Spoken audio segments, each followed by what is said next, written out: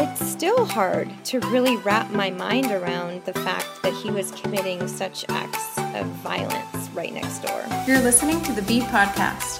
Be encouraged, learn new things, and feel understood. Now here's your host, Sage Lally.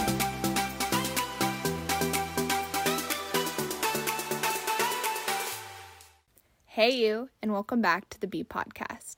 Today I'm here with Jamie Gehring, who spent her childhood in endless exploration of a backyard held in common with the Unabomber, a serial killer obsessed with dismantling technological society. For the last 4 years, Jamie has been writing her braided memoir about growing up next to Ted Kaczynski called Madman in the Woods. In this book, Jamie delves into childhood memories of Ted, shares her father's integral role in the capture of Kaczynski, and tells us more about what it means to grow up next to a murderer. Hi, Jamie. How are you? Hi, Sage. Good. How are you? Good. So before we get started, I would love if you could tell me a bit more about who you are and what you do. Absolutely. So my name is Jamie Gehring, and I am currently a writer and a mother of 3. I just finished my debut memoir, and it is a little true crime, a little blended memoir, and it's out for publication, hopefully April of 2022. So exciting. So what inspired you to write this memoir and to actually tell this story? I've always kind of had the pull to do it, and this is the first time that I've actually had the time to sit down and get the story out of my head and onto, I always say onto paper, but we know it's onto keys, really. And I've actually been working on this for about 4.5 years, almost 5 years, actually. What kind of spurred it as well is my father passed about 9 years ago, and after his passing, I was really encouraged to write down our story and his part in the investigation to, capture the Unabomber. And so I started kind of outlining and writing the story down. But then my sister passed about 5 years ago, sorry. And that's when I knew, I have to write this story down. It is time. And I did. And then I was part of a Netflix documentary, Unabomber in His Own Words. And there was so much encouragement from that crew as well. They're like, this story is so amazing. You have to finish your book. And so there was so much support there.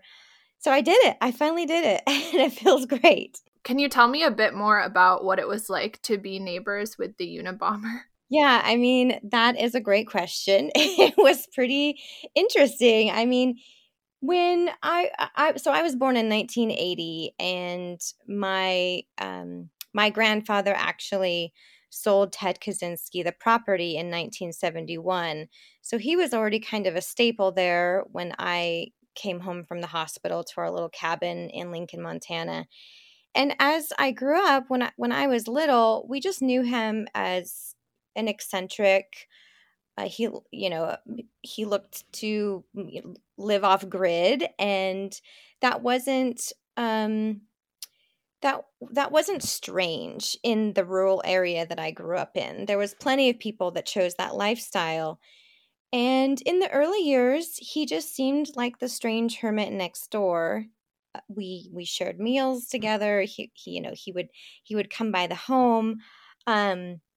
But as the years ticked on, and obviously he was more immersed in his own reign of terror, and in my opinion, his mental health was degrading, he did get a lot more terrifying. Even just like when he would come by the home, or when I would run into him in our backyard, it was very scary. And so it was just a very, very strange experience.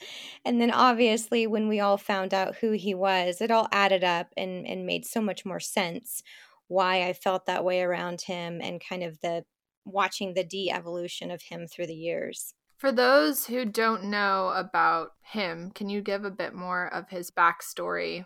Who is the Unabomber? What did he do? And can you just tell us more about him?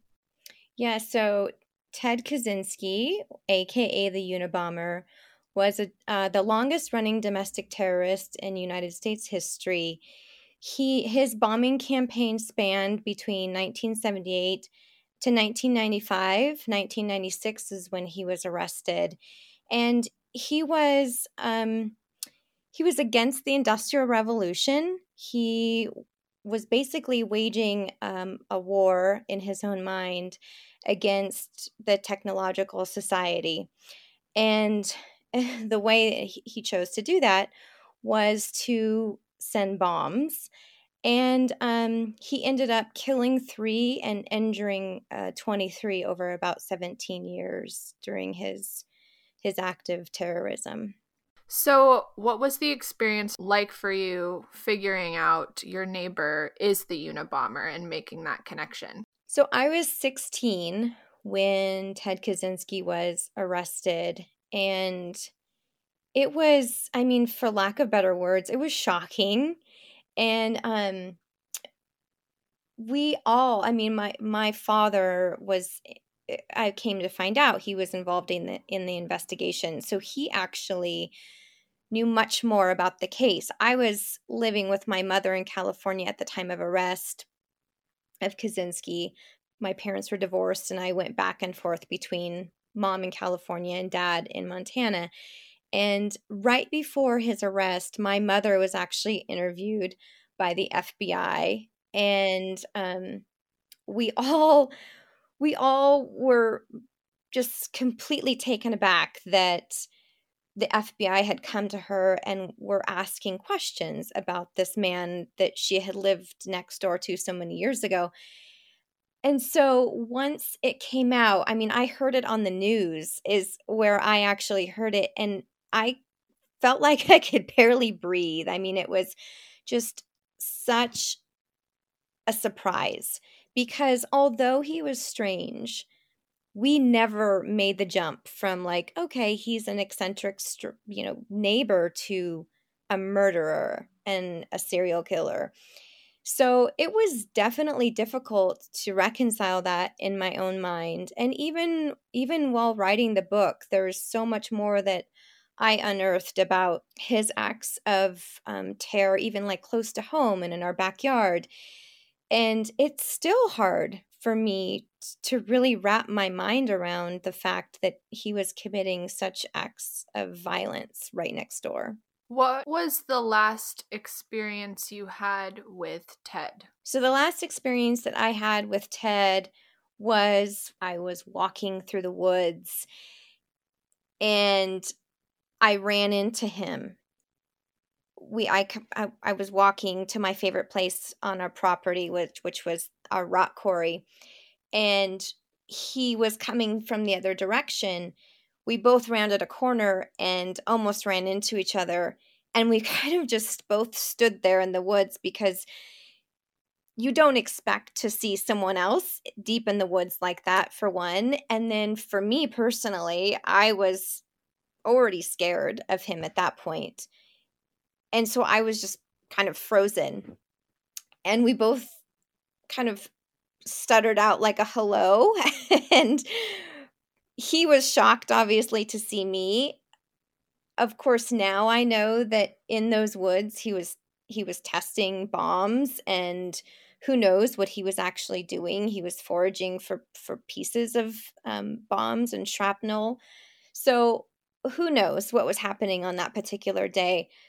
But we both kind of turned around and went in the opposite direction after seeing each other. And I just remember there was so much fear that I had deep in the woods with him. And the entire time I I ran home, and normally, I mean, that was pretty out of character for me.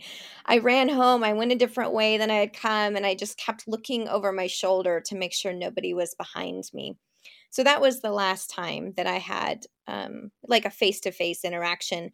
After that, it was just seeing him and giving him a wave, or maybe he would come by and ask for the time.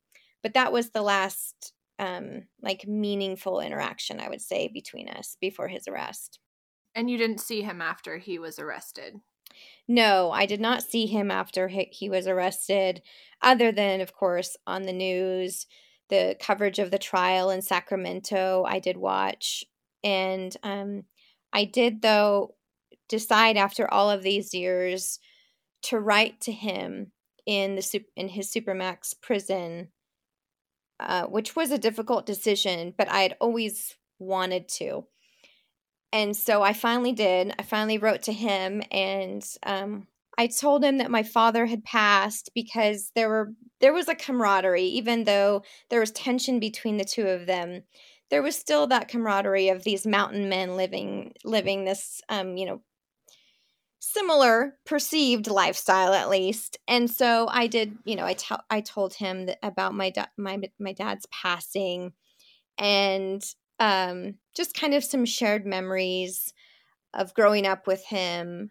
And just I really wanted, there was some questions I had about his writings and about his ideals that I just wanted a little more clarification on.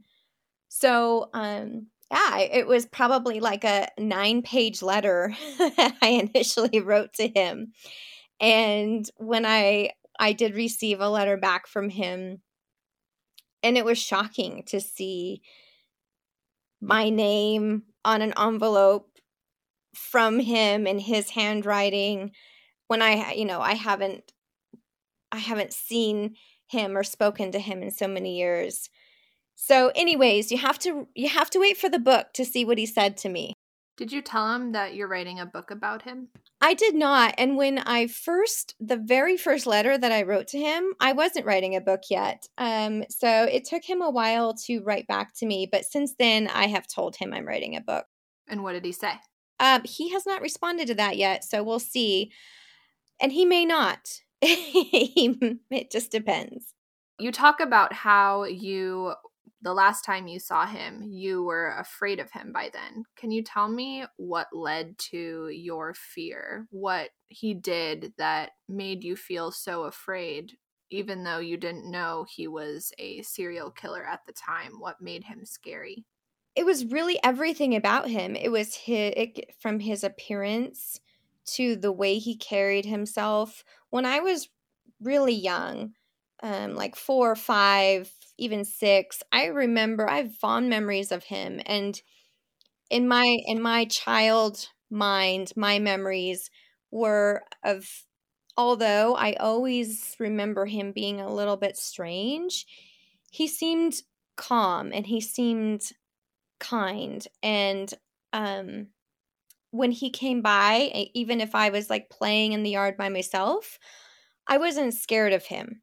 So it was just it's hard to articulate. It was just my own feelings when I was little. But then as the years went on, when he would come by, if he was, coming by to ask what time it was, or for whatever reason to talk to my dad, there were some times where I would hide in the house and wait for him to leave because I just got scared. And he, like I said, he carried himself differently. He was like so much more task driven. His eyes seemed to be like more bulging, probably because he had lost so much weight from being, living off of the land for so long. He his hair was sticking straight up, and there was usually soot on his face and dirt on his hands, and so his appearance even was a little scarier than it was in those early years. So it was a combination of things, how he carried himself and how he looked and how he even spoke to me.